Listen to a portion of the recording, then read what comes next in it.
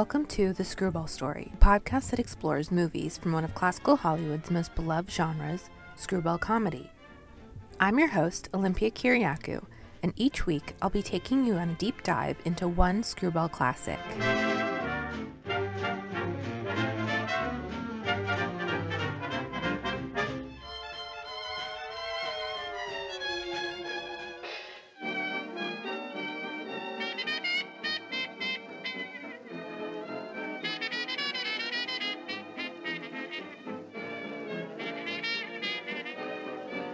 The time has come. We've reached the final episode of Season 2.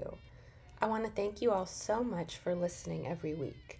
I see your likes and retweets, and I just really appreciate all of your love and support, and I hope you've enjoyed learning about some of your favorite screwball films and figures. If you listened to last week's episode, you may have guessed this week's topic.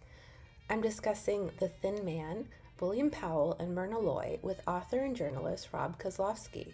Rob is the author of Becoming Nick and Nora, The Thin Man, and the films of William Powell and Myrna Loy, which explores each star's career and their film collaborations. Here's our conversation. Welcome, Rob. Thank you so much for joining me. Thank you for having me. So can you introduce yourself to my listeners? How did you first discover classical Hollywood generally, and what inspired you to write Becoming Nick and Nora? I grew up in the Chicago area, and when my mom and dad introduced me to classic films, just as a lot of people our age, their parents introduced them to classic films.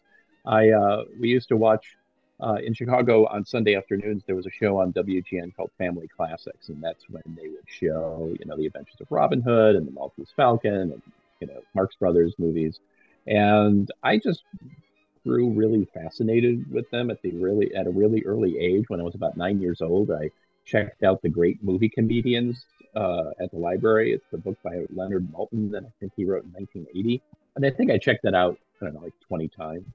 And what was really interesting at the time is that you couldn't really see a lot of these movies.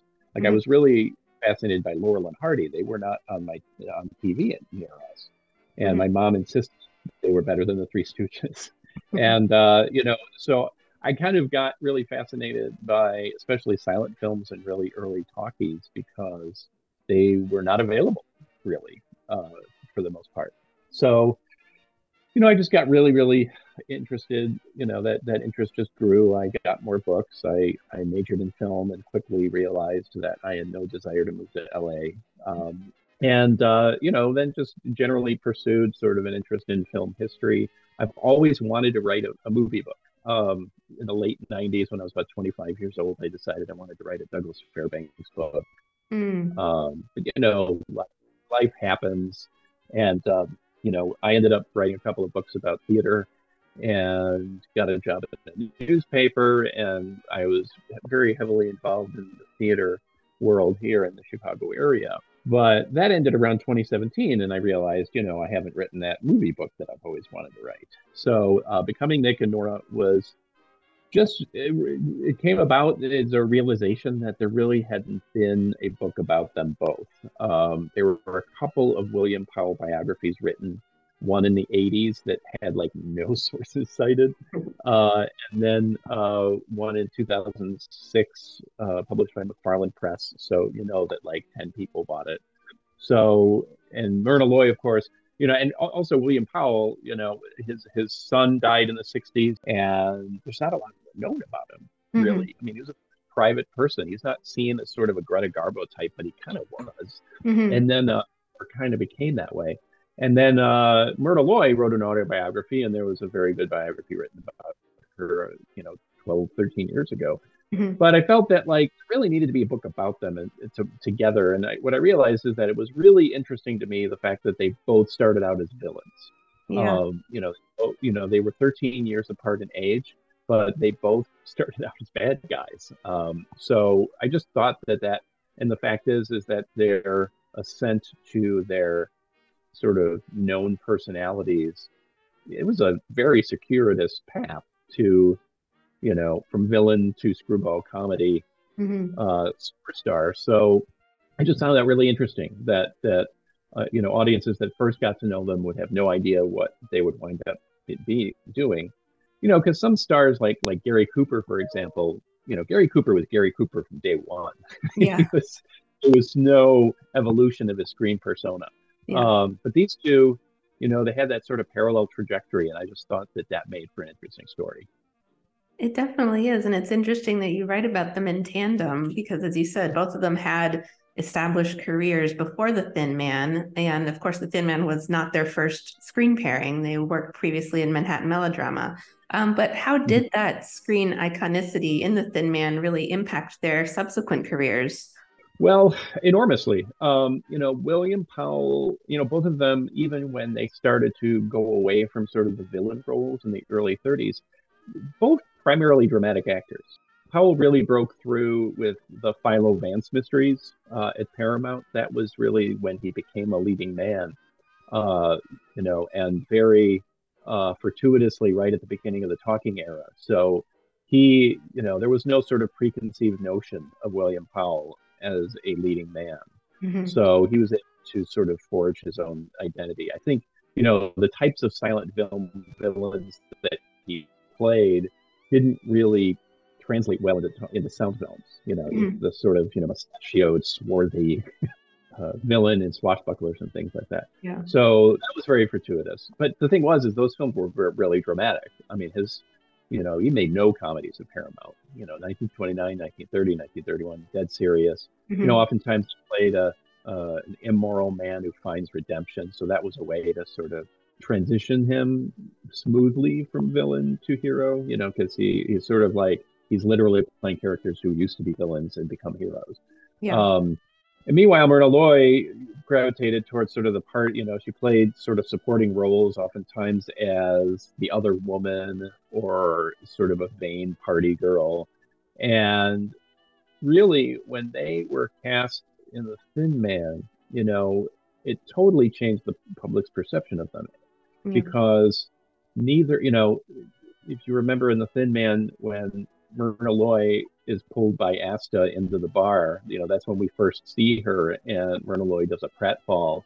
That's the Mhm. first pratfall of her entire career. She had made dozens of films to that point, but comedy really, she did a little bit of comedy. I mean, she played the villain in the Will Rogers version of a Connecticut Yankee. So she kind of lampoons her own vamp persona a little bit.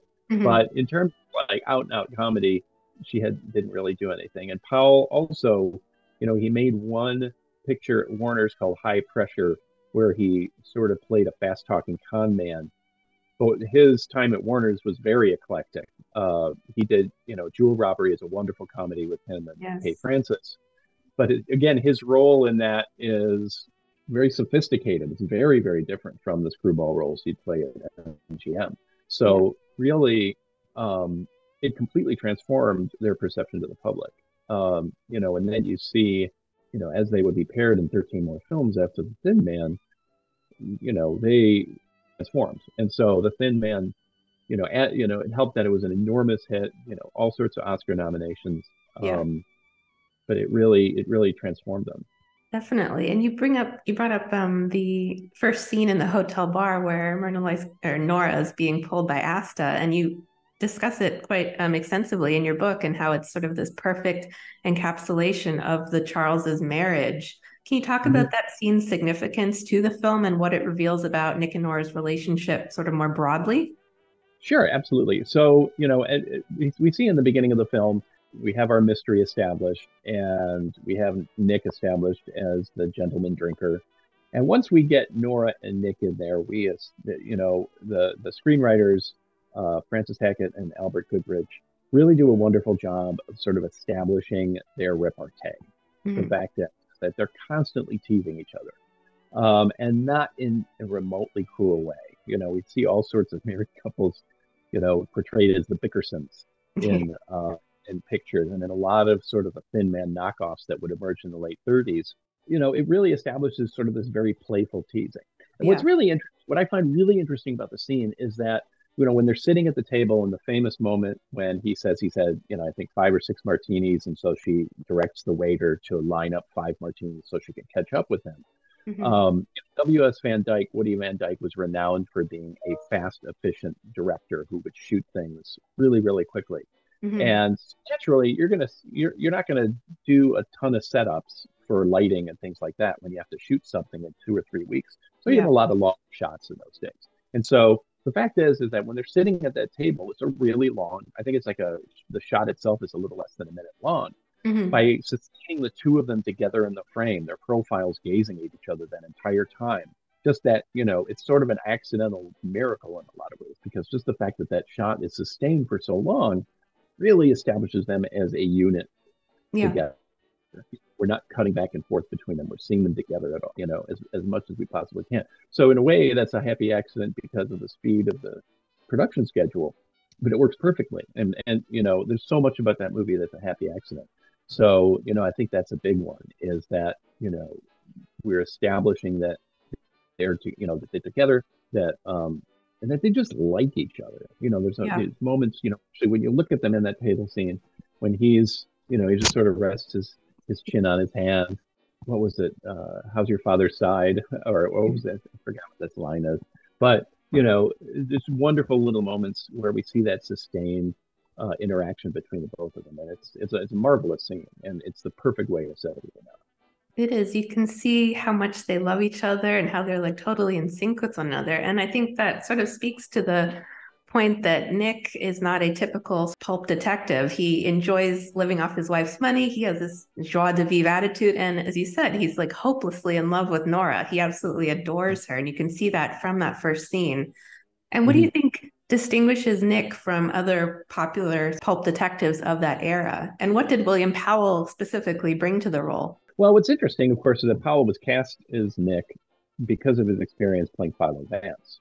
If you see the first three Philo Vance films from Paramount, forgive me, anyone who's listening who likes these movies. They're not good. They're not good. But he's particularly, but the fourth one, which Michael Curtiz did at Warner Brothers, the Kendall murder case, gets a little closer to who Nick ends up being. What's really interesting about Philo Vance is in the original books by S.S. Van Dyne, he is an absolute weasel. He makes Sherlock Holmes seem social by comparison. He's just the most unlikable detective. So they obviously had to tone that down quite a bit for the movies. But what's funny about the fact that if you go on YouTube, you can actually see the trailer for The Thin Man. William Powell plays Philo Vance talking to William Powell playing Nick Charles. So it's clear that the Philo Vance connection was something that, and the MGM, Hunt Stromberg, the producer, and all the other folks at MGM realized this was a connection, because the Philo Vance movies were pretty successful, and he was identified with that character. So that trailer where he plays both roles is a wonderful way of sort of Powell, passing the hat to himself, I guess. What Powell brings to the role really is he's a really he had up to this point he had experienced primarily as a dramatic actor, and there are moments in The Thin Man that are dramatic where we see where he gets scared. The scene where he sort of punches her out to get her out of the way of the bullet in the bedroom in the Yeah. scene. Powell has a wonderful, and I think this is where imitators have really faltered, is because Nick really does love her. I Yeah. mean, he loves her and really cares about her a lot, and he has this sort of surface devil may care sort of attitude, but he really actually does care a lot. But Yeah. it's so much of his sort of surface personality that he projects is just him having fun, because he just loves life and he loves living his life with Nora. But woe be to anyone who gets who crosses her path and Yeah. and hurts her, because he will bring out that can of whoop ass. If you need to use some very antiquated slang. But yeah, so I think what Powell brings is that sort of gravity that he was more than capable. He showed audiences for years as both a villain and a hero, but able to sort of add that layer of humor and charm. I don't know I couldn't imagine there being another Nick Charles, because he's so perfect for the role. It's almost to the point where like they're Nick Charles and William Powell are like the one and the same, right? It's like he's totally become that character and vice versa. Absolutely, and he captures everything that we ever wanted to know, and that's why I just don't think it'll ever be repeated. And I think Yeah. there was a thin remake with Johnny Depp in pre-production like 15 years ago, and thank Oh God God. that fell. No, that's sacrilegious. I hope that never comes to fruition. Likewise, Nora is independent. She's sharp as a tack, and she's also stubborn, but also curious. She wants to be Mhm. included in Nick's sleuthing, and she's perpetually amused by the criminal characters that he comes Mhm. across because she's not from that world. She is a rich, I guess, the debutante, for lack of a better word. And I guess same question. What does Myrna Loy bring to the Nora Charles role? I think, and this is the reason that they made such a great screen pair, because I feel like she brings exactly the same thing that William Powell does to Nick. There's that one wonderful moment, that little sentimental moment where he's going to go take Asta over to Wynant's laboratory, and she makes him stop and kiss her, and she says, "I'm just used to you, that's all." And she tries to sort of, she also tries to pretend to, not care and all that sort of stuff. But she Mhm. loves Nick equally. The dynamic between them is extraordinary, and I think she's the bigger surprise in a lot of ways. If you look at her career up to the point of The Thin Man, it was only a couple of films before The Thin Man that she really was able to kind of be herself, and Mhm. really was what Woody Van Dyke and Hans Stromberg. They worked with her in the film, two films before The Thin Man, just Penthouse with Warner Baxter, where she finally was able to like have that sophisticated and yet playful sort of personality, where Mhm. she just, I don't get the feeling that Myrna Loy as Nora is a frustrated debutante. Like sometimes if you play it too much like she's frustrated with her role as a debutante, then it Mhm. seems like there's an element of dissatisfaction. Mhm. Um, but I think Myrna as Laura does not come across as someone who is dissatisfied with being a wealthy woman. She loves it, Yeah. but she's so very titillated by sort of the underworld and very Mhm. amused. Maybe not even titillated, but just perpetually amused by it. Yeah. She loves to sort of look through the window at this very peculiar criminal world, and she's just fascinated by it. And she wants to sort of explore it. And Nick, who doesn't want to be in that world anymore anyway, Yeah. and he's getting pulled back. He doesn't want her to get pulled in, but she's too fascinated by it. And so that dynamic really works because and again, it's really, really tough to pull this off because basically Nick doesn't want to be a detective anymore, but he cares too damn much about people. Yeah. So he's finally sort of pulled back in, but you can't be too frustrated because then what's the motivation for him going ahead and doing it? Yeah. So it's a really fine balance between sort of that really caring and not pretend the caring and not and pretending not to care Mhm. is really, really tough, and that's where the screenwriters Goodrich and Hackett just absolutely hit it perfectly. And what I love about it is, especially I think in the original Thin Man, it's like they seem like they're having a party throughout life. It's like, I mean, the scene where they have like all the different underworld characters over for like Christmas drinks, and it's just like, and then of course in the next film they arrive home and there's a party Right. going on at their house, right? So it's like always a bit of fun, and their detective work's peppered in through that. Yeah, and I think that especially it's the parties also sort of establish that Nick and Nora are beloved. It's Yeah. what I it's kind of find interesting is that choice in screenplays when they remind us that everyone loves these characters. I Hmm. think I think my favorite example of that is Mae West's first starring role, and she done him wrong. I think it's like 15 minutes of the film is like everyone talking about how amazing she is. And then she finally shows up, and you have no choice but to think this woman is amazing. You love Um, her. right, exactly. So they're just building up this anticipation. But I Yeah. think that these parties, especially the New Year's Eve one in After the Thin Man, which I love, Hmm. is they show up, they're allegedly tired after the first movie, and there's the party there, and they just go ahead. You could make the mistake as a screenwriter of being like, "Hey, we're going to kick everybody out." No, they just sort of go with the flow. Yeah. This is our life, and we love it, and this is just what we have to do. We just have to party all the time, and they accept it and embrace it. And again, it's sort of that sort of balance between they're pretending that they're tired of it, but they're not really. They love it. Yeah, they love every minute of it. And to your point, yeah, it's interesting that it does speak to the fact that they are so beloved. Like, every gangster criminal that you come across, they're always like, oh, no hard feelings. You sent me to jail, but I don't hold it against you, kind of thing. It's like, Yeah, it's a glorious fantasy. Yeah, there's never going to be, no one's going to resent Nick for doing his job. That was his yeah. job. Obviously, Nick and Nora Charles helped establish Powell and Loy's screen iconicity, but what was their relationship like off the screen? Well, they were very, very close. The funny thing is that, you mentioned sort of everyone thinks of William Powell as Nick Charles. Audiences thought they were married in real life. They were not. They were never romantically involved. Powell really didn't do any interviews after around like the early 30s. So we have Myrna Loy's reflections to depend on.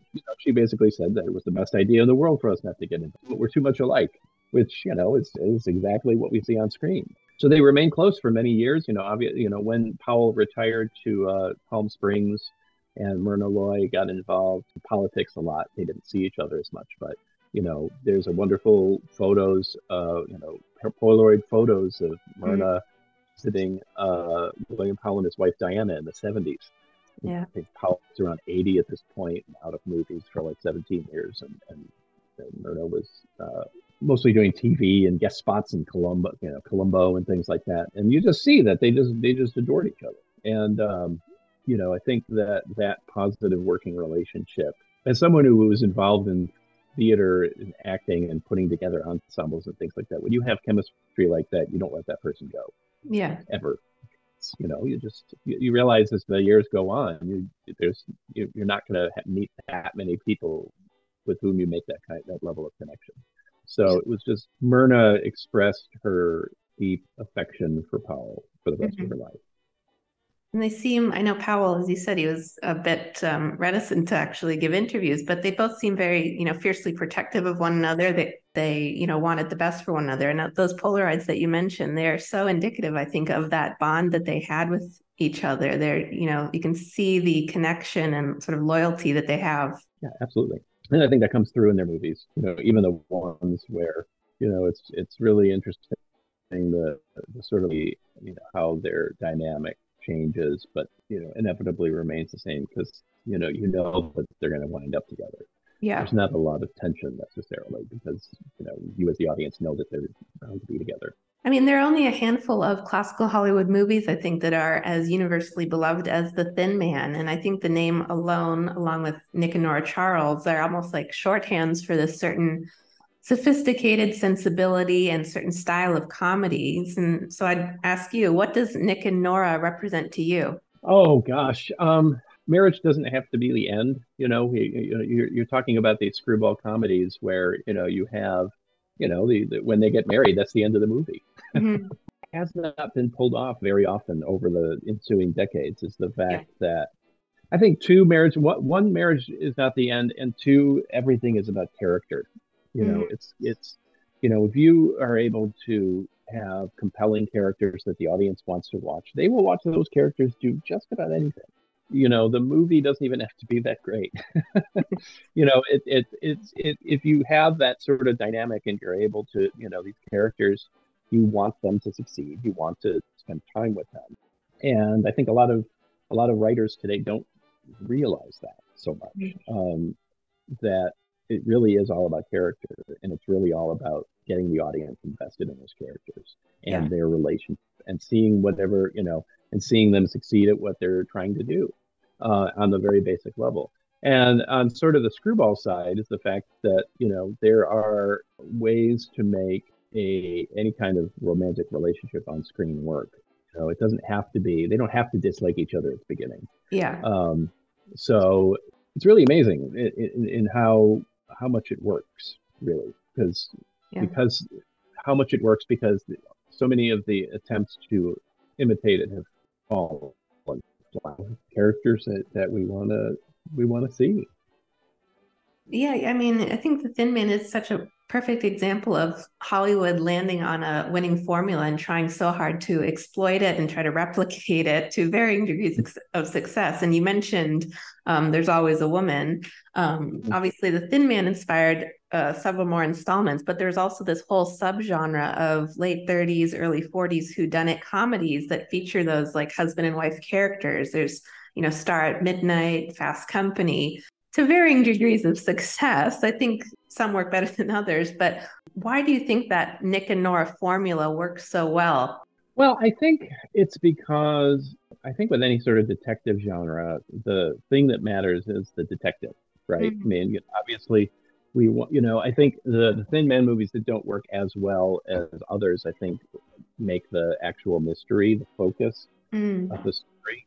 And I think that, I mean, ultimately, you want to follow the mystery and you want to follow these other characters. And we have the formula of, I mean, the thing that worked so well for the Thin Man movie, which I think is underappreciated, is that in the novel, we start with we never meet Claude Winans, we never Mm-hmm. meet the Thin Man, and Mm-hmm. so open with Nick in the bar.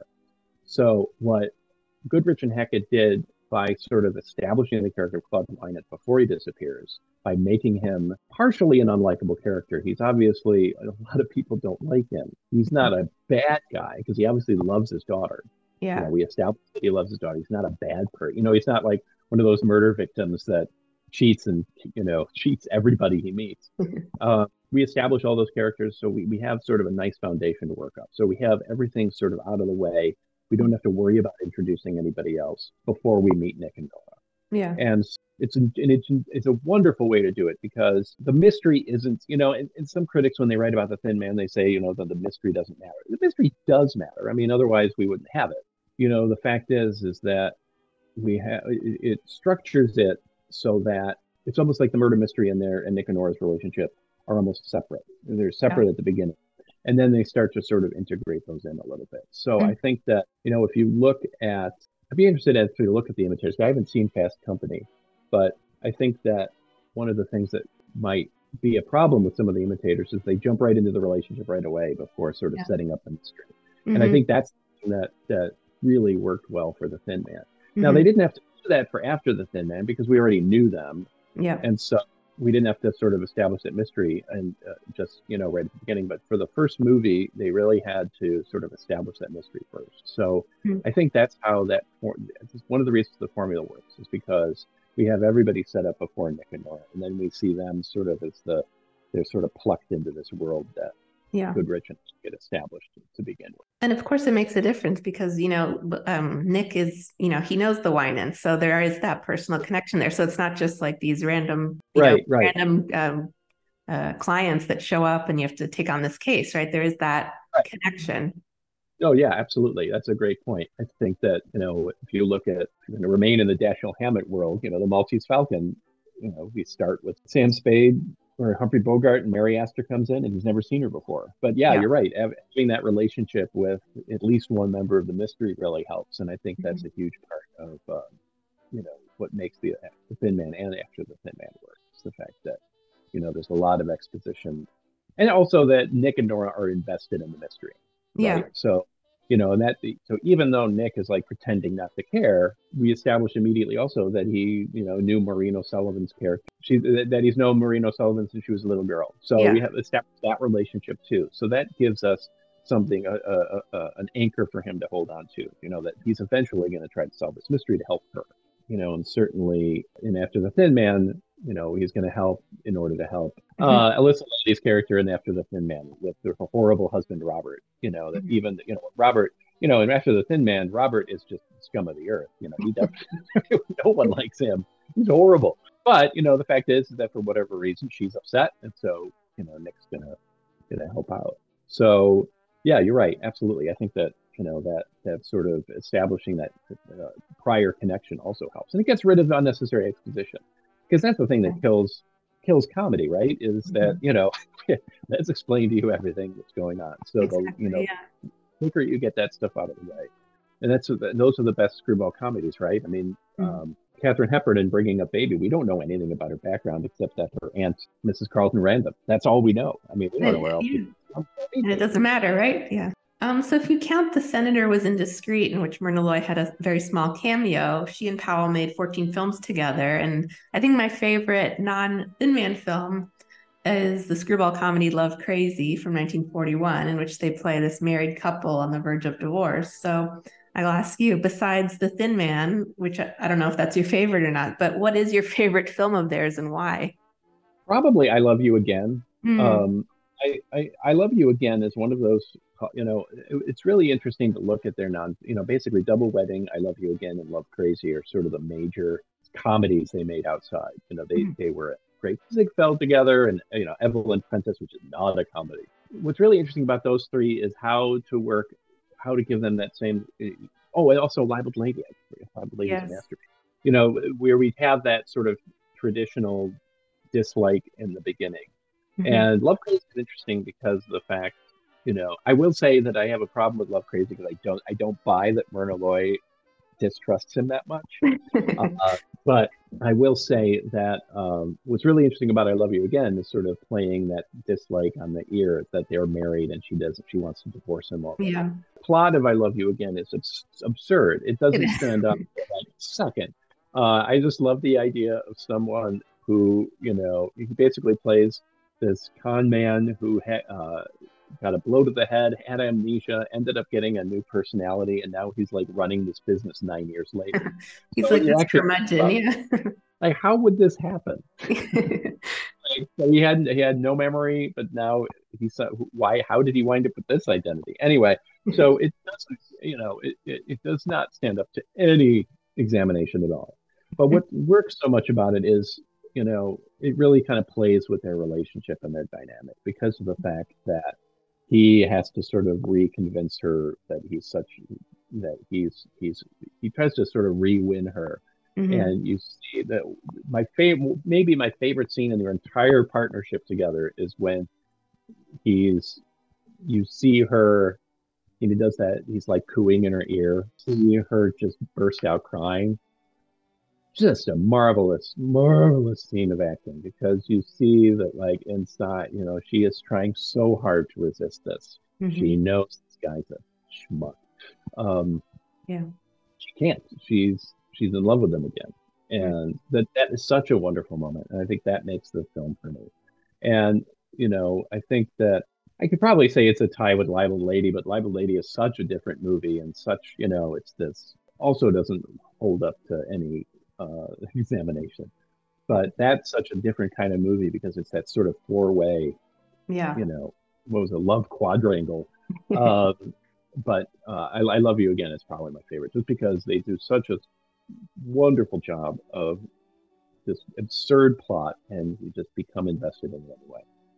Absolutely. And it plays with that screen couple iconicity in such a unique way. And I agree with you. It's a great example of blending, I guess, different performance styles. It's not just like this straight comedy. There are these really understated Mm-hmm. moments that you're able to see in both of their performances. Final question before I let you go. Why do you think why has The Thin Man endured for as long as it has? And what do you think is its greatest legacy? Oh gosh. I think it's endured. I mean, when you really think about it, and I do this with my wife whenever we watch an old movie because I oftentimes will introduce. That's terrible. I'll introduce a movie by like saying everyone in this movie is dead, and um, it's extraordinary when you think about the fact that people still enjoy the Sandman. This movie was made 89 years ago. Mhm. My I'm in my 50s. My aunt Marie is 89 years old. She was like born the same month the movie came out. So she doesn't remember it. It's from a completely different world. So if you think about how much has changed in those 89 years in terms of gender roles and all that sort of stuff, it's a miracle that it holds up. I think it's just because of these characters, because they love each other and they enjoy each other. I don't know of another married couple in movies that really holds up to it. And, because of the fact that, sure, to some level, he's obviously their gender roles are, outdated, you could say, because of the fact that he's the guy, he's the detective and she's the one chasing him and all that sort of stuff. But there's never a moment. especially in the first two films, where either of them shows a lack of respect Mm. or affection. Every single line is delivered with love and respect, even when they're supposedly bickering. Mhm. And I think it's fabulously written. I mean, you think about to me the big miracle of the movie. Everyone kind of cites Woody Van Dyke shooting the movie in like 18 days, but what's more extraordinary is that the book came out in January. Yeah. Uh, the rights were bought at the end of January, and the movie was out at the beginning of June. That's So you a fast had, turnaround. Yeah. I mean, you just think about like the screenplay was written, and not only that, there was a delay because they were cast in Manhattan Melodrama after they were cast as Nick and Nora, and they shot David O. Selznick, the producer of Manhattan Melodrama, wanted them for that movie, and so they delayed the shooting of The Thin Man to fit in Manhattan Melodrama. So January to June, and there was a delay. It's just incredible. It's just everything works. Everything in the movie works. It's and you can see that 89 years later. Yeah. I the criticism I hate most of old movies is a movie is dated, which can be well, of course it is. It's Yeah. from that date. Um, Yeah. every It's a movie is flimsy critique. I mean, they're a product of their time, but so what? Right? exactly. Yeah. Barbie's dated now. That came out in July. Exactly. It's true. I mean, there's nothing false about it. Yeah. It's I think that's it. And I think because there's a level of self-awareness, Mm-hmm. that I think comes across as sort of modern is that idea of like we know we're in a murder mystery Mm-hmm. in a way, not so self-consciously. There's so many like meta things now in TV and movies, but it's more sort of like we're aware we're in a murder mystery and we're playing along. Yeah. And I think that, along with the fact that their relationship is timeless, I think that makes it a little bit more sophisticated than some of the other detective movies of the day. Yeah. There are a lot of imitators, but there's only one Thin Man. Well, I want to thank you so much, Rob, for joining me. I so appreciate hearing about your insight and speaking with you. So thank you. Absolutely, and thanks for inviting me, and I really appreciate it.